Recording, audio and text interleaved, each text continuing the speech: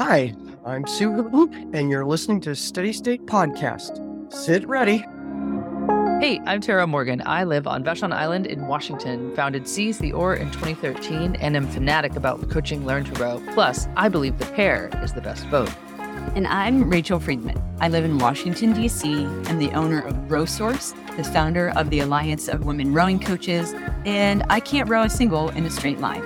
Between us, we have nearly 40 years of rowing, coaching, and coxing experience. Here at Steady State Podcast, we are fascinated by backstories, the real-life experiences on and off the water that make people the rowers, coaches, and coxswains they are today. From indoor rowing to flatwater masters to coastal and ocean adventurers, we celebrate you, who represent the global humanity of our sport. Together, we disrupt and expand the narrative about rowing culture. If you're a first-time listener, welcome. If you're coming back for another episode, thanks so much for being here. During this season of Steady State Podcast, we're dedicating a multi-part series to heart attacks, emergency preparedness, and response.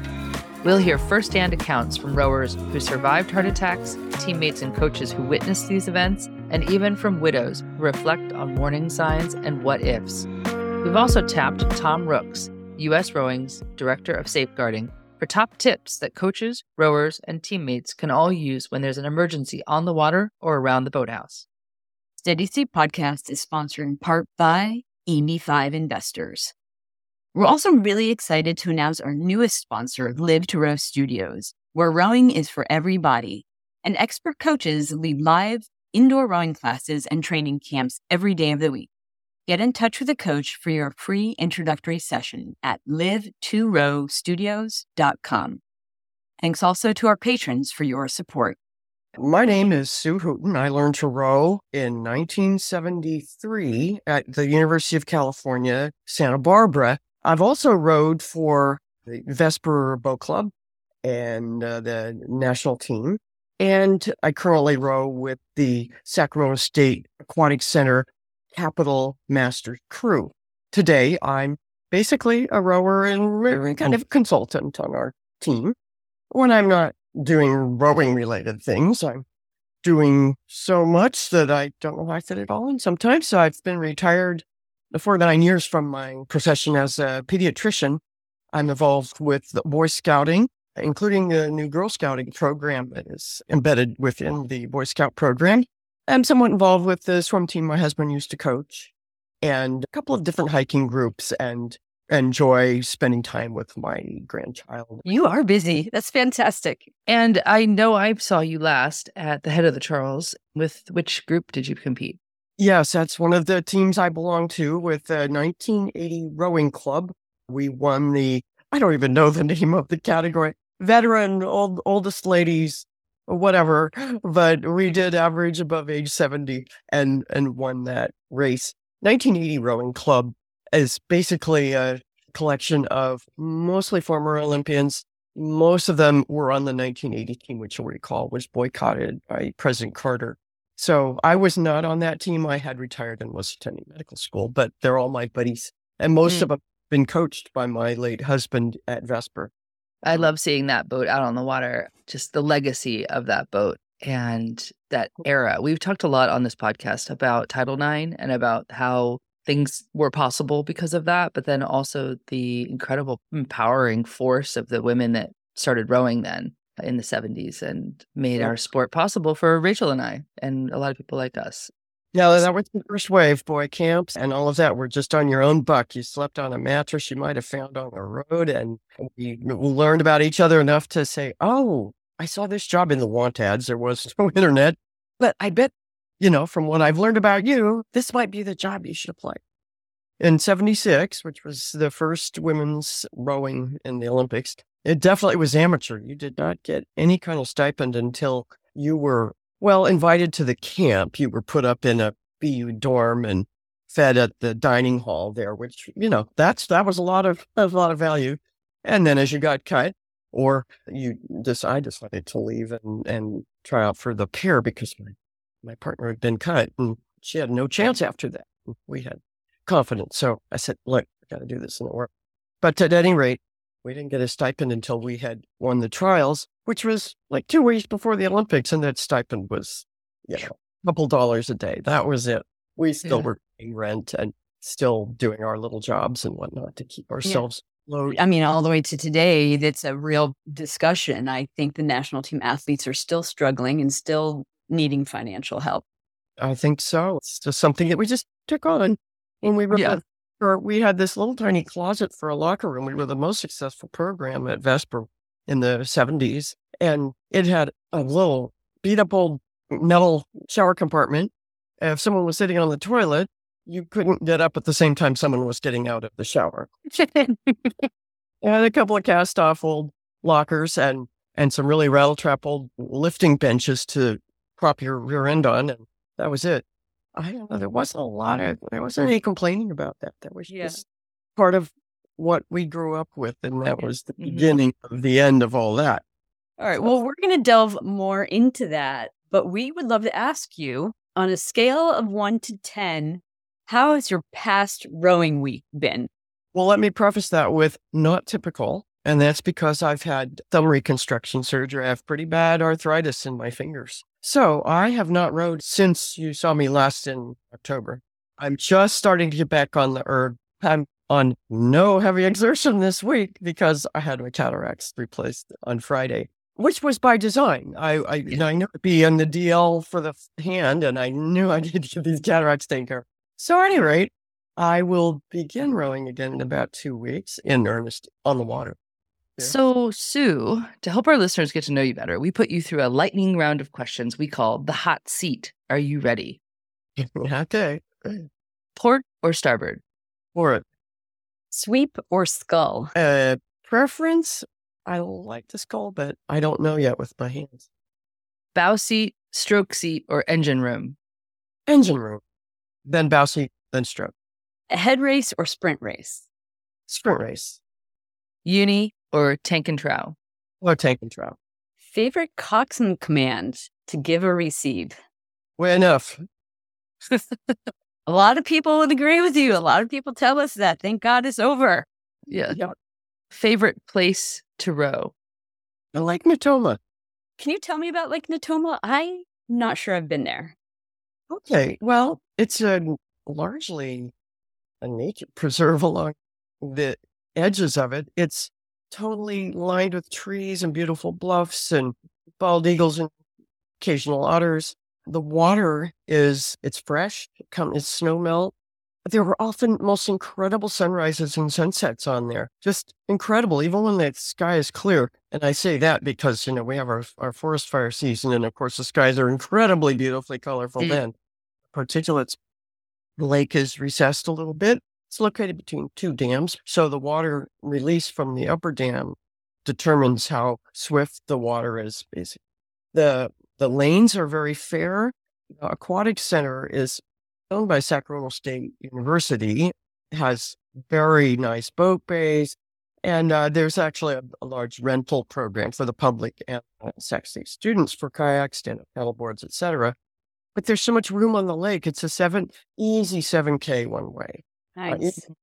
There are 3 sets of crews that row regularly. So you can have, 12 boats on the water there. Sacramento State women. There's a big, very nice junior program and then our master's program.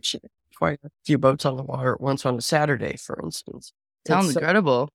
It's very popular for regattas. It's possibly the best racing course in the United States. Like I say, the lanes are fair.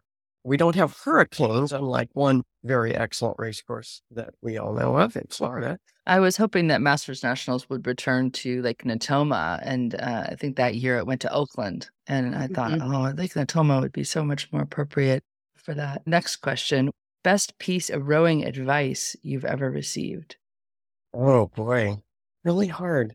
There's so many ways that advice comes to you from so many angles. Relax.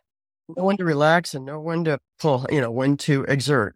Rowing is a balance of parts where you relax and the parts where you exert to make the most efficient stroke. So rather than the whole time, know when to, relax at that moment at the catch and then just put it all on at the end. So balance, relaxation, and exertion of the stroke. And do you remember who shared that with you or who best exemplified that for you? I think my husband. I used to row a quad with him and the guys. That's how I learned to scull probably 15 years ago. And I would sit in front of him. And, he's not one of these kind, gentle sort of guys that sort of people would say, how can you sit in front of your husband without talking to you like that? I go, well, he knows what he's talking about and I want to learn. So I don't care. I got thick skin. It doesn't mean anything, but it's just, yes, I know him pretty well. So anyway. And couples always talk about rowing in doubles or quads together as being kind of couples therapy in a way.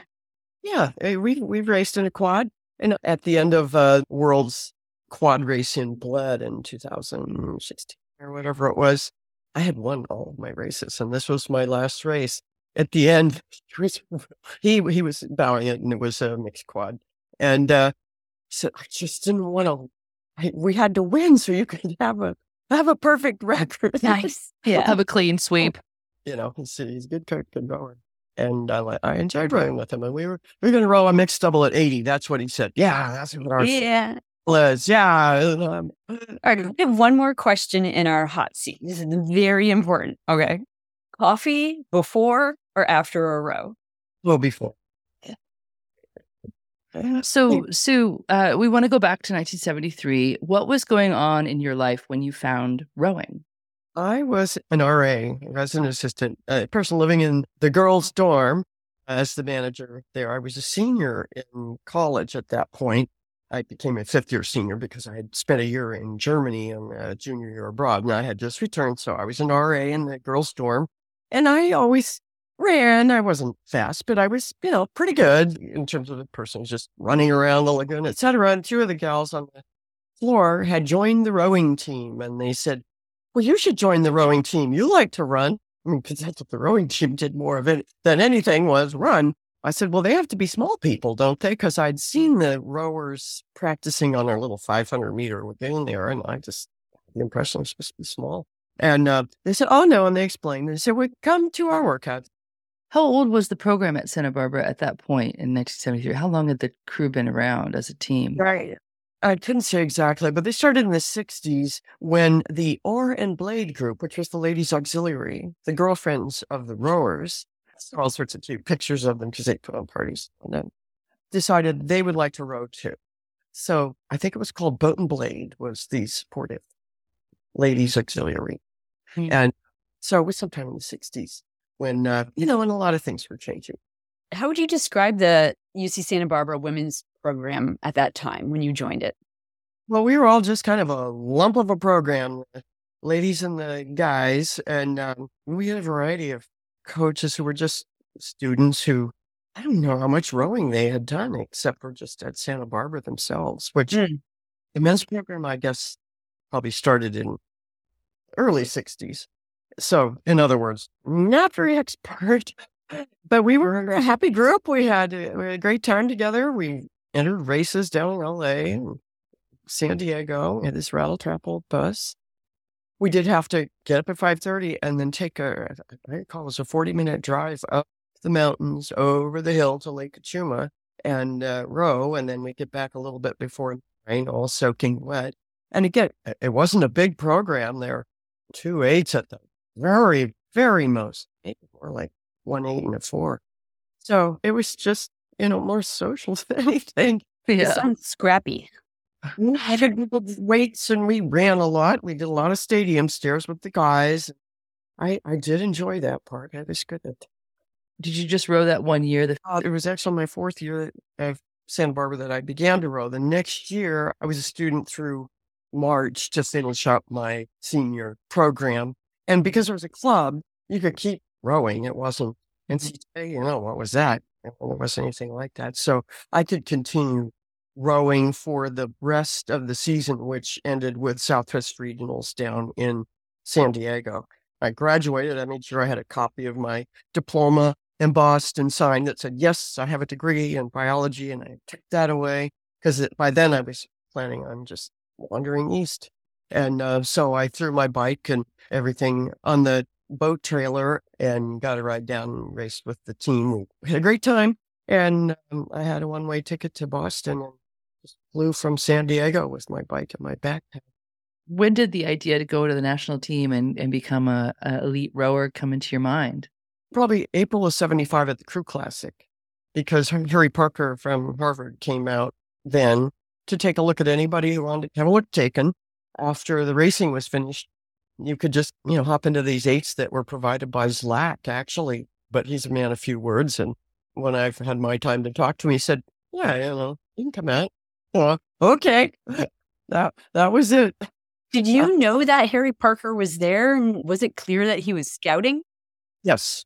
Everybody knew he was there. And I was a good rower on our team. And I've always been fit. That has been easier for me than many. I don't know that any of my other teammates in that tryout, because it didn't result in any lists or anything like that. It was more just, he took a look. He wanted to see what was out here, basically, because all the West Coast rowers that had any kind of experience at all, which for sweep was just with the colleges, for the most part, were going to be at the Crew Classic. So he could get a broad idea of what he's got to work with. Because when it was announced that the U.S. would be forming a women's rowing team for 76, again, the very first Olympics that even had women's rowing in it, he said, I want to be the coach, and it made sense to the Olympic Committee. And so he was charged with the task of seeing what the U.S. had to offer and putting something together out of it. So West Coast, the Crew Classic,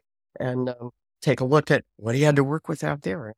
Harry Parker sees you. He invites you to Boston for the National Olympic Team selection camps in Cambridge. He didn't invite me. He said, you maybe you should go. He didn't say should or anything like that. Oh. He said, you can come. Or, you can come. I love that. Well, there was no feeling of like, I've been invited. I've been selected.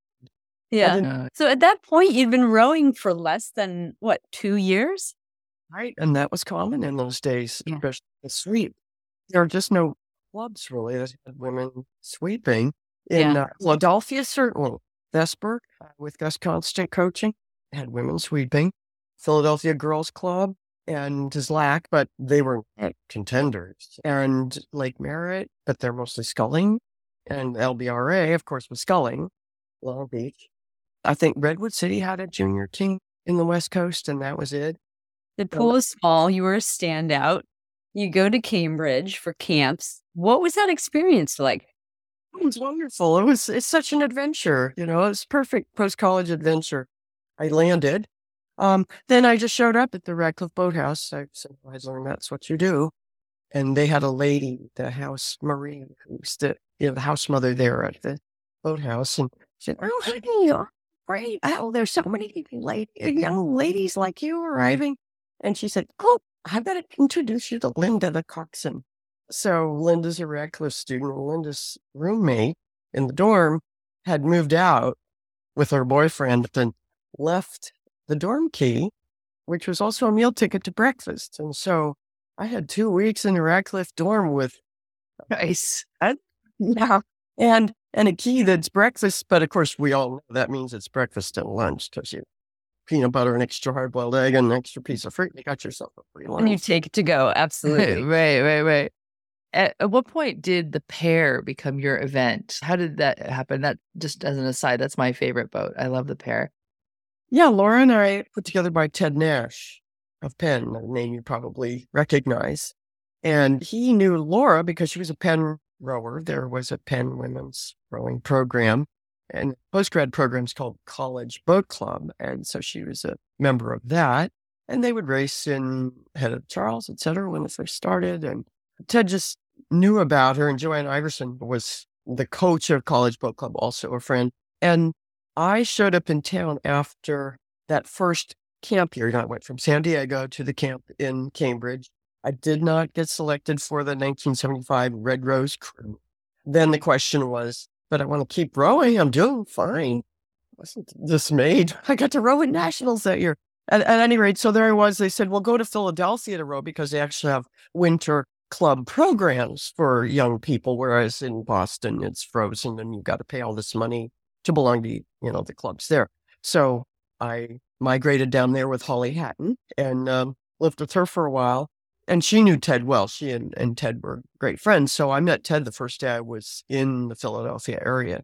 So I don't know, Ted decided that Laura and I would be good rowing partners, and he gave us a stealthy pair and a key to the Penn boathouse and full run of the weight rooms and the old sock box and, anything you might need.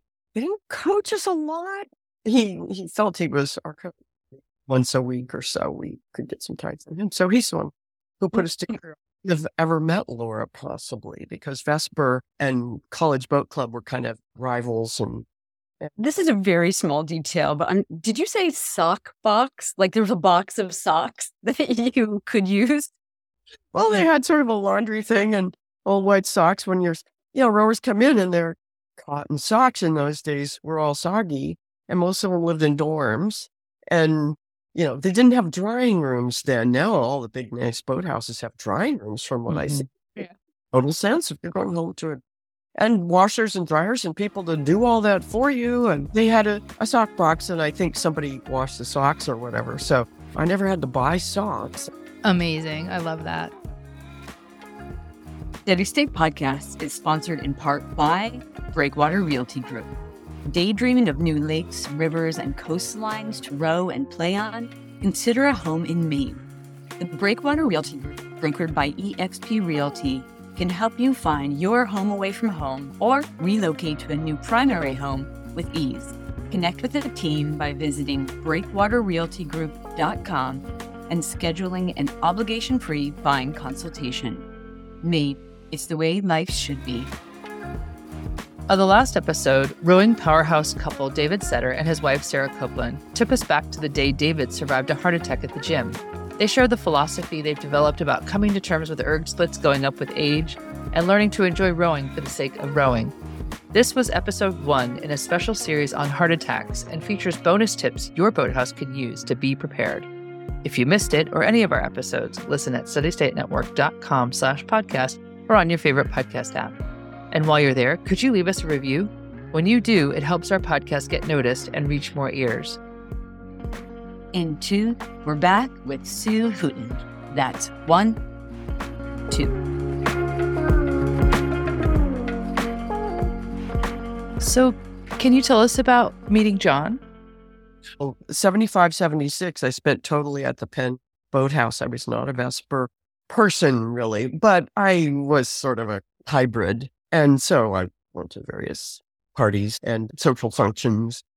Yeah, we all knew who each other was. So that's how I got to know him. It wasn't a love at first sight kind of thing. I think we just developed gradually a really mutual, we called it our mutual admiration society. And was he already coaching at that time? Yes, he had begun coaching at Vesper out of high school, and somewhat during high school. He was coxing during high school, the second 2 years of high school, for their summer men's teams, and was recognized by the coaches there, Dietrich Rose and so on, as being, an extra good coxswain, someone who's very knowledgeable and perceptive, and not just a go faster, do you want to don't you got to go faster? He was very perceptive. So at any rate, when they needed a coach at some level, and they said, Hooten, you're it, even though he's like 20 years old. So that kind of segued into replacing the women's coach of the moment, Gus Constant, for 1975. Once they knew that women were going to be in the Olympic team, they knew they needed someone who could be the most likely person to help that happen for most of the Vesper women. So at any rate, he's a smallish guy. We're the same size, but there's a true blue guy, and you get to know the family and the whole package. And yeah, I can do this. Well, everything I've seen about John, ironically, he was my nephew's Boy Scout master. So I would hear about John Hooten as the guy on the unicycle. And I started seeing the cartoons that he would do. But I think overall, my impression of John was that he was popular and funny, and that you guys had some really deep, wonderful traditions as a family. Can you tell us a little bit about John at home? John as a father, John as a husband, and as a family man? He was the parent in the home. I had a reasonable salary, and we had decided early on we wanted, 3 kids. So Yeah, fortunately, the planning and biology and all the powers that be worked out. So we had our first two in Philadelphia while I was in medical school and again in residency. And he was still involved with rowing, which was as it should be, because that's who he was.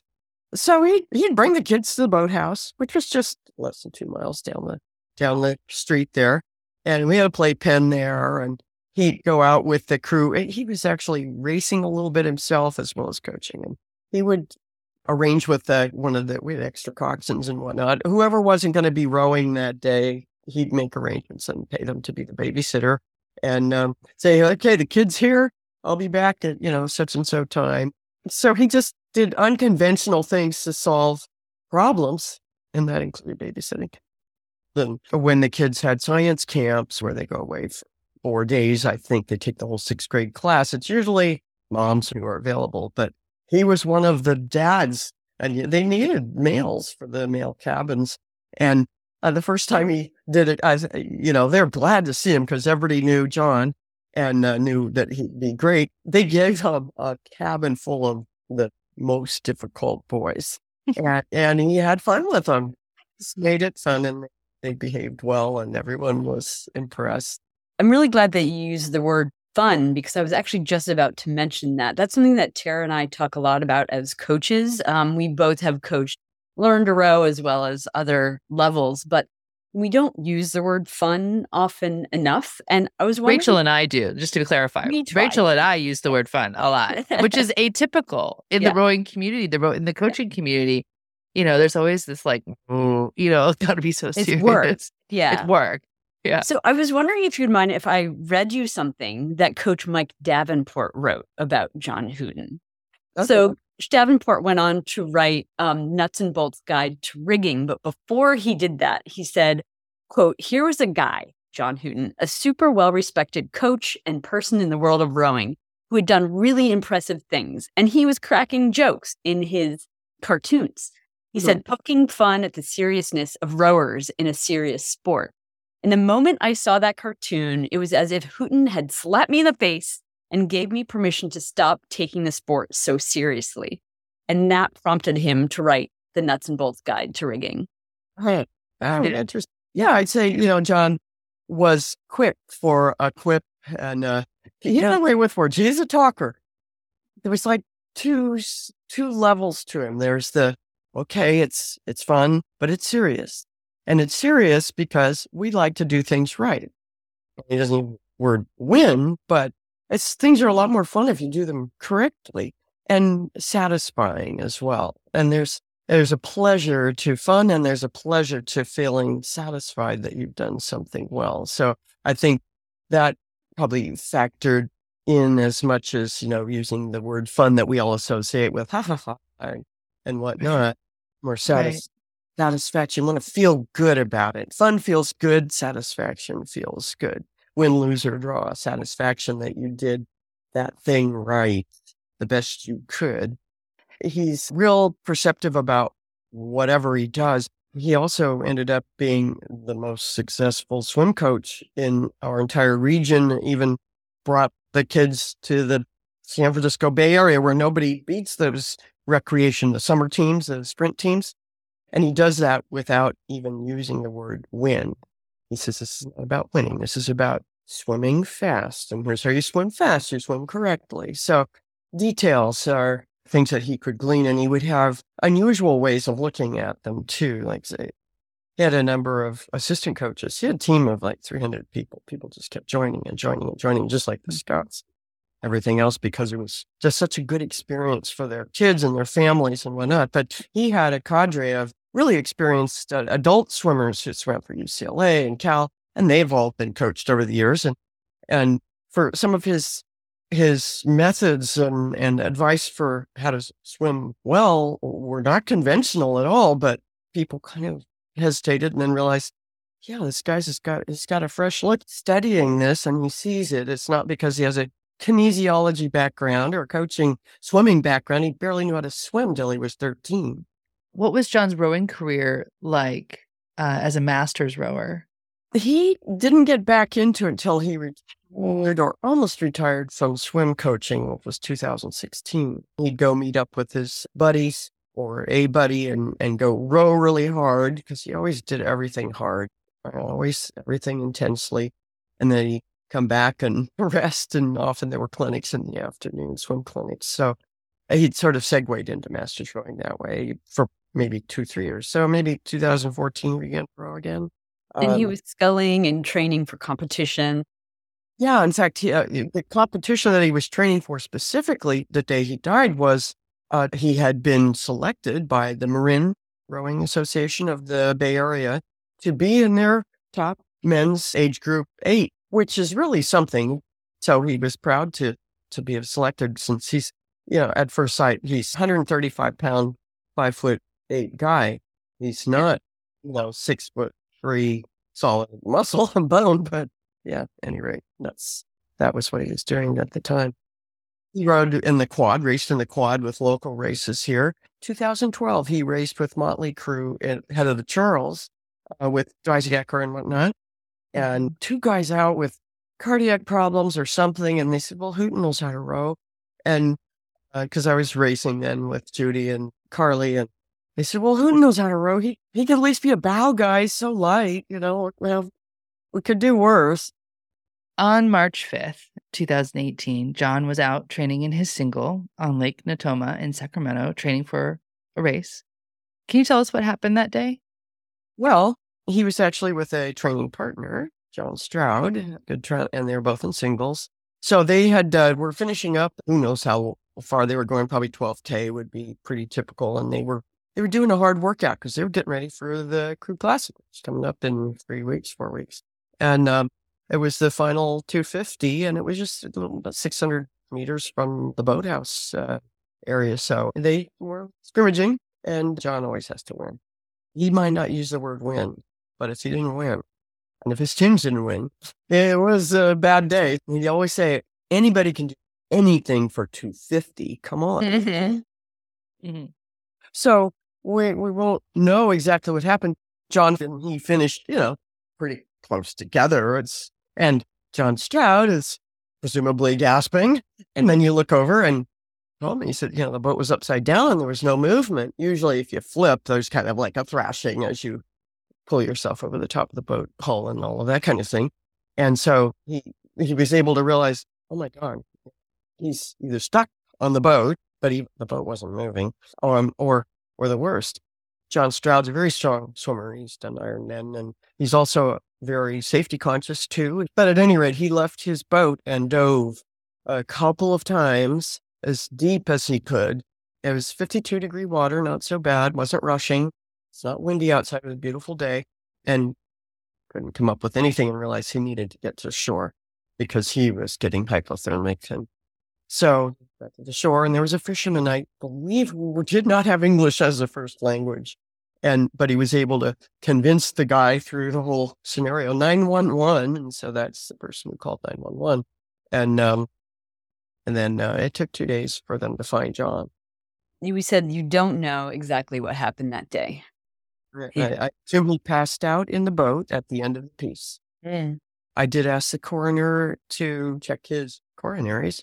They were severely occluded, and he had no issues, no passing out, or many people end up with a chest pain or something, go to the ER, they get a stint put in, and they're good to go. My guess is he may have been a candidate for that. At home, for times in the preceding year, he would say, my watch said my heart rate was 200. Could that be true? Check his blood pressure, his heart rate, and I would say, contact your doctor. But, it never really happened. There were times he was saying when he got up, he'd be kind of dizzy, head rush kind of thing. But that was a new development for him over the preceding year and a half, maybe. And he would also complain he's just so tired all the time. But he looked at him and go, what a dynamo. But relatively speaking, he felt more fatigued. I think a lot of us overlook things and we think, oh, I'm just, whatever it is. I need to change my nutrition. I'm getting older. I don't have whatever it is I need today to feel peppier. And for all I know, atrial fibrillation is also a common thing. And he may have had that if he's standing up and after being quite relaxed and get up and go, oh, I just feel so lightheaded or dizzy, whatever term you use.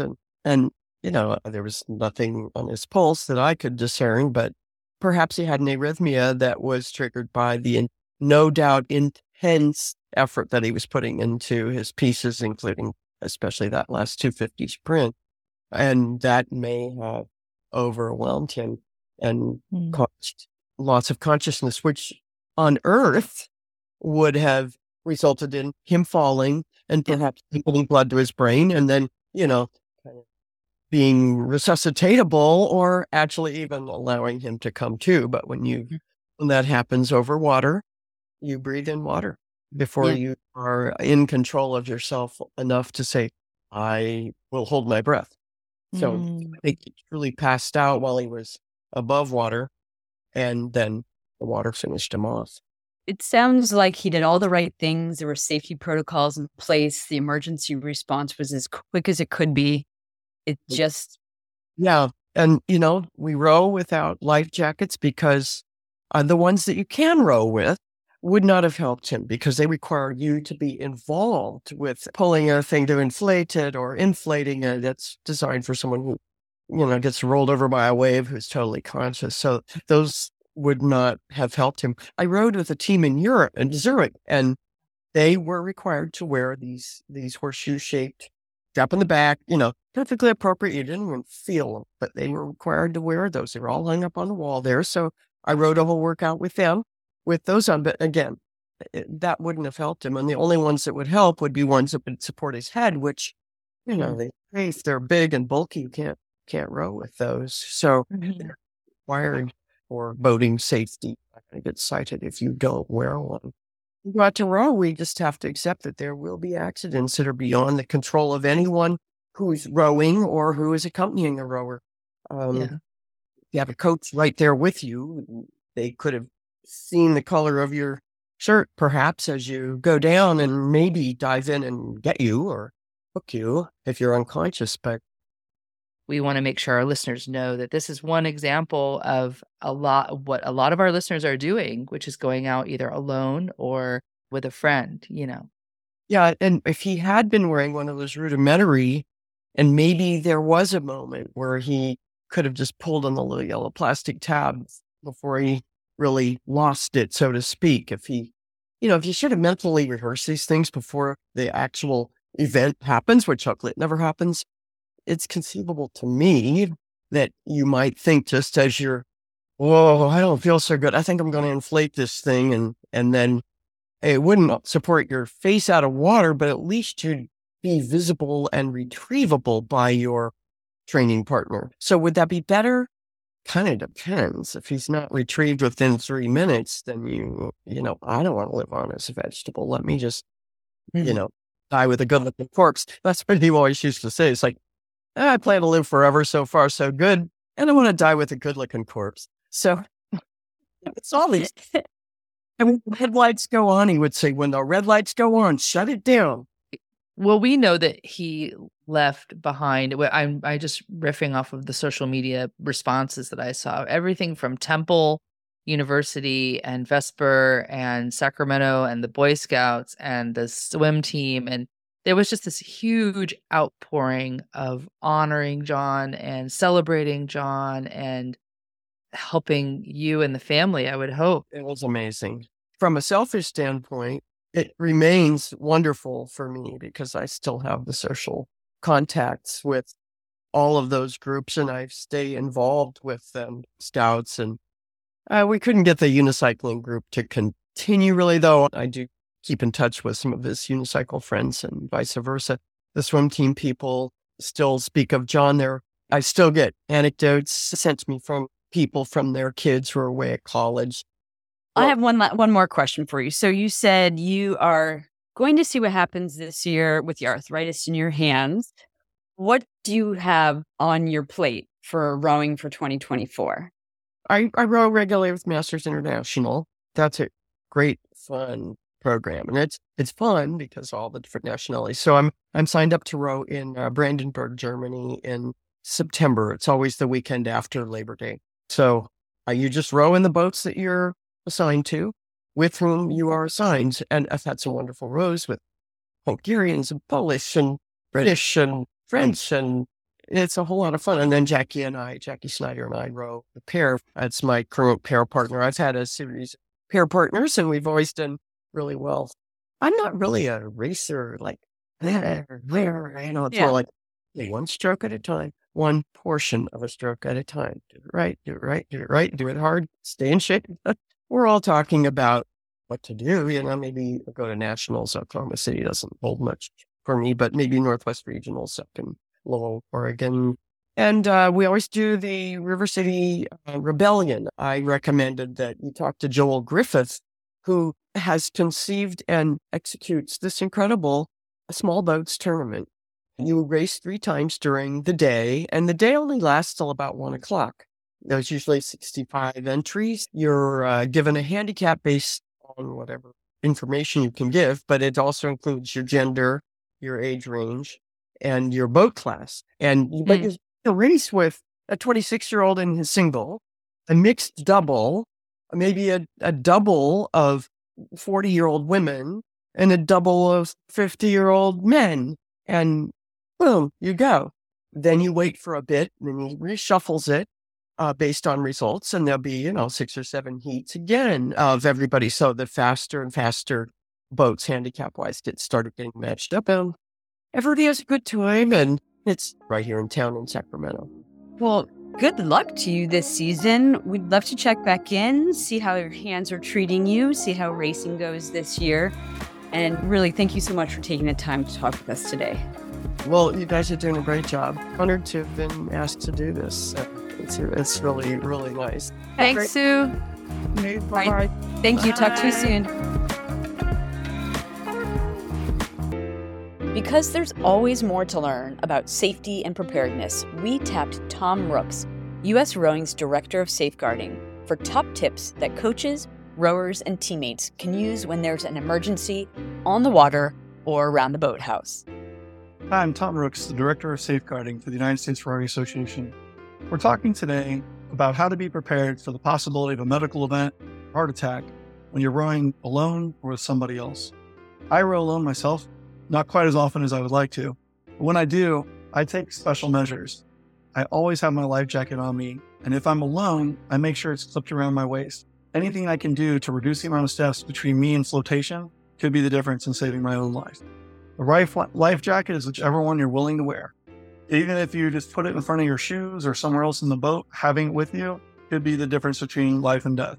When I get in the water, or if I feel anything awkward in my body beyond just the soreness I'm hoping to have there after my piece is undoing, I inflate a life jacket. A CO2 canister is a small price to pay to make sure I don't end up underwater.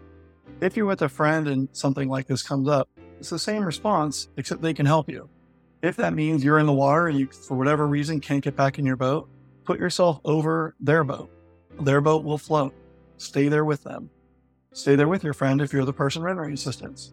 Still inflate a life jacket and call for help. A basic rule of thumb I like to follow is if I can't get into a boat, or if another person can't get into a boat after 3 attempts, or if in any way they seem less than lucid or fully functional, I call for help, I get to help. There's no reason to just keep trying with decreasing result while somebody is struggling with a medical problem. Get to help.